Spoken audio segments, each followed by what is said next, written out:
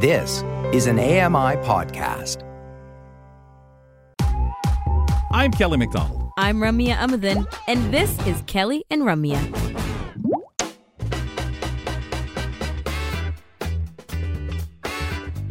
Welcome back. It's Kelly and Ramya on AMI Audio and AMI TV, or on your favorite podcast platform. Either way, thanks for joining us. We get into our Thursday conversations today, and a lot of that is just weekly staples we look forward to on the Thursday episodes of the show. So let's get into it. Kelly and I welcome in Michael Feir.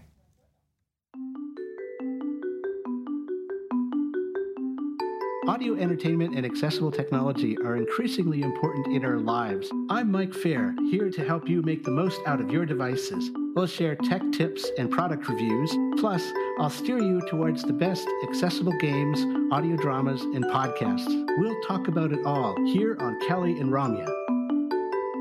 Well, we love getting into tech tips with you, Mike, and this is not always a weekly thing, but today it is. One of the most hyped accessibility-related additions in iOS 17 is called Personal Voice. And this week, you're going to explain how this combines with another feature called Live Speech to literally have our phones speak for us. So I'm very curious because I haven't explored either of these features. So who are these features designed for? Basically, these are for people like, Stephen Hawking is the first example that springs to mind. Someone who has a voice but is in danger of losing it. And that could be permanently, like it would happen to him with his disease, or it could be even temporary. Like if you have this, what you do is you can record your own voice, and then you say a bunch of samples and phrases, and it takes that and it produces a voice that sounds like yours, and therefore people could still recognize, hey, this is the person, right? Because it sounds like you did before you lost your voice. So it's for people in that kind of situation. I think of musicians too. I mean, if you strain your voice, you probably have to relax it and let it rest for a while, and therefore you might need to have something that can speak for you, and your iPhone can fill that role. The feature, Live Speech, is a bit more traditional. It's basically you type in what you want to say, or you select from picked phrases that you set up prior, and it will speak it out loud using another voice. It doesn't have to be the one you make. It can be like as voices you'd use for Siri, things like that. That's a bit more of a traditional feature. There have been apps that have done that for years. But Apple has just said, no, we're going to add this to operating system now. It's free for everybody. And they did. I love this because, Mike, like you say, it's something that we all, at some point, you'll just naturally be one of those things you record, whether you're 18, 15, or whatever, for the day that you may be under the weather and you may not feel so great, or for more permanent situations. Fascinating. How do we find these features? So basically, you go into settings. There's no app for these features. There's no specific app. You go into accessibility settings. There's a new heading called speech. It's right past the hearing heading. So you go to that, and there are two buttons under that heading. The first is live speech. That's the feature that you type in, and it lets you, it says what you type. The next button over is personal voice. And that's where you can record about 150 samples, phrases and sentences that it gives you to read. And once you've recorded those, it then takes that, generates a voice that sounds remarkably like you, if a bit kind of stilted and flat, in my opinion, but certainly better than no voice at all. And then you can just summon this with basically back tap or another method, accessibility shortcut, and bring up a dialogue that lets you just type it and say, hey, I want to say this, type it into the dialogue, and then hit send, and it will speak it out loud. Okay, this is really cool. How do you summon it? You talked about summoning it? So yeah, basically there's the way that you're supposed to do it is you would use the accessibility shortcut. That's the side button, click 3 times quickly. I'm not a big fan of that because for voiceover users, if you turn voiceover off and then have to turn it on again, and if you have to use the shortcut, it asks, what do you want activated, this feature or that feature? And it won't talk until you pick voiceover. So that kind of stymies that for us. I recommend if you need voiceover and personal voice, leave voiceover on being the only thing that you use the shortcut for. That's a side button shortcut, the triple click, and use back tap. You can get there by accessibility and touch in that under the touch physical and motor heading. There's a touch button. You double tap that and you go to back tap, and you set I would recommend the triple tap so that you're not activating it by mistake all the time. Yeah. Right, and for sure. Then you tap it 3 times, the back of your phone 3 times, and that dialogue, the live speech dialogue, will pop up, and you will be able to use that to have your phone speak for you. That's really interesting. Wow. Mike, do you find the back tap to be reliable in general? As you say, don't accidentally activate it. I'm thinking I forgot like 80% of my back tap features or actions that I've programmed in don't even work, so I forget that I have it activated at all. Is that due to your case? Yeah, I wonder about that. I wonder if it's the sensitivity? Because that's what I've never noticed it. Yeah, a case would certainly make a difference. Right. But yeah, it can be very a case is too sensitive. Good. Okay. And if it lets too much through, then the feature is going to activate even when you don't want it. I've had that happen lots. I've lost games because that thing's popped up. Yeah. So, to the point where you can't even think of it as a real feature. But that is just double tap on your camera and get your fingerprints all over it. Yuck. Exactly. Yeah. Okay. Mike, how do we create our own personal voice? So basically, what you do is you go to the personal voice button, which is the button to the right of the live speech button. You double tap that, and you find a quiet space to record yourself. And you basically read through about 150, they're like sentences or phrases, and it will give you the next phrase. You should memorize it first. So you can set this so it stops between phrases. And it doesn't just keep recording and expect you to just read the next phrase. Like if you're sighted, you could just read one after another.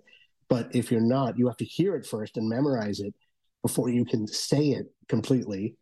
And you have to say the phrase completely, right? And then stop the recording. And then it will take that when you get through those 150 phrases, and you leave your phone plugged in and locked and not use it for anything for a couple of hours at least or so.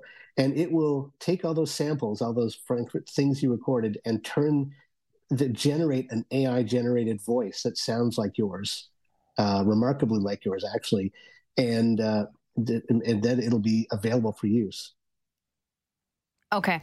Which one of our voices should I use? What, within the 3 of us? Should I do a few voices, Mike? Should I can you do that? I want to use Kelly voice A. Yeah, you can have Mr. Villain voice or something. Yeah, he does like many impressions, so you need to have all of them on hand. Nothing stops you from doing that. Your phone has enough space that you could store multiple voices. Impressive. And you're going to contribute a lot to the machine learning for all of us, Kels, obviously. I'll just take care of everyone's, right? Get that guy to record everyone's voice. Mike, how sensitive is the process to unexpected noise in the background? Because it would cut off, right, if it was hearing different things? It does eliminate in the process of taking those recordings and making the voice. I have a fridge in my apartment, and it sometimes turns on, and I hear it in my right ear, but I've never once heard it, despite it coming on while I was recording my phrases and sentences. I've never heard bits of it if I've used the voice to say things. It's just been my voice, so it can remove some background noise, but I wouldn't recommend doing this in like a crowded shopping mall or something, right? The airport or something like that. Yeah. How are you today? Chainsaw in the background. Yeah, exactly. Mike, how do we know the voice is built in and ready to use? So basically, when it's done, you will get a notification, and it usually takes, it's going to depend on the processor in your phone, the speed at which it can do this, and how long you leave your phone unattended for at a stretch, right? So if you did it like last thing during the day and left it in plugged in at night, it would be ready by the morning when you woke up again. But it can take a while to do that, to chug through and make that voice. Okay, interesting. Have you noticed any drawbacks to these features? I guess we discussed a bit of it already, but Yeah, well, the big thing is it's not like it's when it says things. If you're using this in an audio conference and presumably a call, I've never done this on a phone call, but on a live a Zoom conference, for example, I could type in what I wanted to say, and then I hit enter, and it would say it, but I would miss whatever anyone else said while my voice was talking for me, right? So you'd miss chunks like that could be said, while someone was maybe reacting, right? And then the voice stops talking and you hear it again. Everything just clicks back on. So there's that. Also, it's inefficient, right? Rather than talking, you're typing in what you want to say. So it's not like you'd use this just because you don't feel like talking, right? Like it'll slow you down. It'll, if I had to answer questions doing this, it would take longer to type in those answers, right? So that's the kind of it's thing. Not voice to voice. No, it's you have to type in what you want to say, and then it says it, or pick the phrase, right? You'd feel around, pick the phrase that you prepared. Well, I mean, clearly, as you said right at the top, this is meant for a very specific purpose. People who have like inability to speak, whether it be permanent or temporarily, so that the others, like us listening in, can hear them and hopefully hear their voices, as it was. But I wondered, down the line if they would add it so that we can kind of toggle it like Siri, like have a full conversation back and forth. Yeah, I'm not sure if they'll let us use the personal voice as an AI voice for an assistant or something like that. I haven't heard, or voiceover. I haven't heard of anyone able to do that. So I presume it's unavailable for those uses. This is strictly for people to use to speak on their behalf. And they do have in their videos, they did a video recently to advertise this, where they had this father reading a book to his son, and the father had one of these diseases that robbed him of his voice, and he was able to type in, and therefore you're able to respond. Like if your son asks a question in the middle of your reading, you can type in your answer, right? As long as your son is patient in that for whatever, like it makes interaction possible, which otherwise you just have like maybe a pre-recorded thing. And it's less personal. But if you can actually do that and respond, if not exactly real time but close, that actually lets you be part of things a bit more and lets you be sort of in a conversation versus giving some prepared statement kind of thing. Mm-hmm. All right, Mike. Well, this was a good conversation. Lots to review here. And also, it feels kind of like a new thing for Apple to make this into a full-fledged feature. So we'll keep posted on how it's doing, I guess. Yeah, absolutely. I'll keep an ear out for successes, failures. Yeah. An interesting starting point, right, guys? Like it's an interesting starting point. And efficiency as well, right? Like as you said, are we able to use this, generally speaking, as a convenience thing? Probably not. Well, it's one of these things that it's just at its beginning, but the live speech, I mean, that Apple could have done that years and years ago.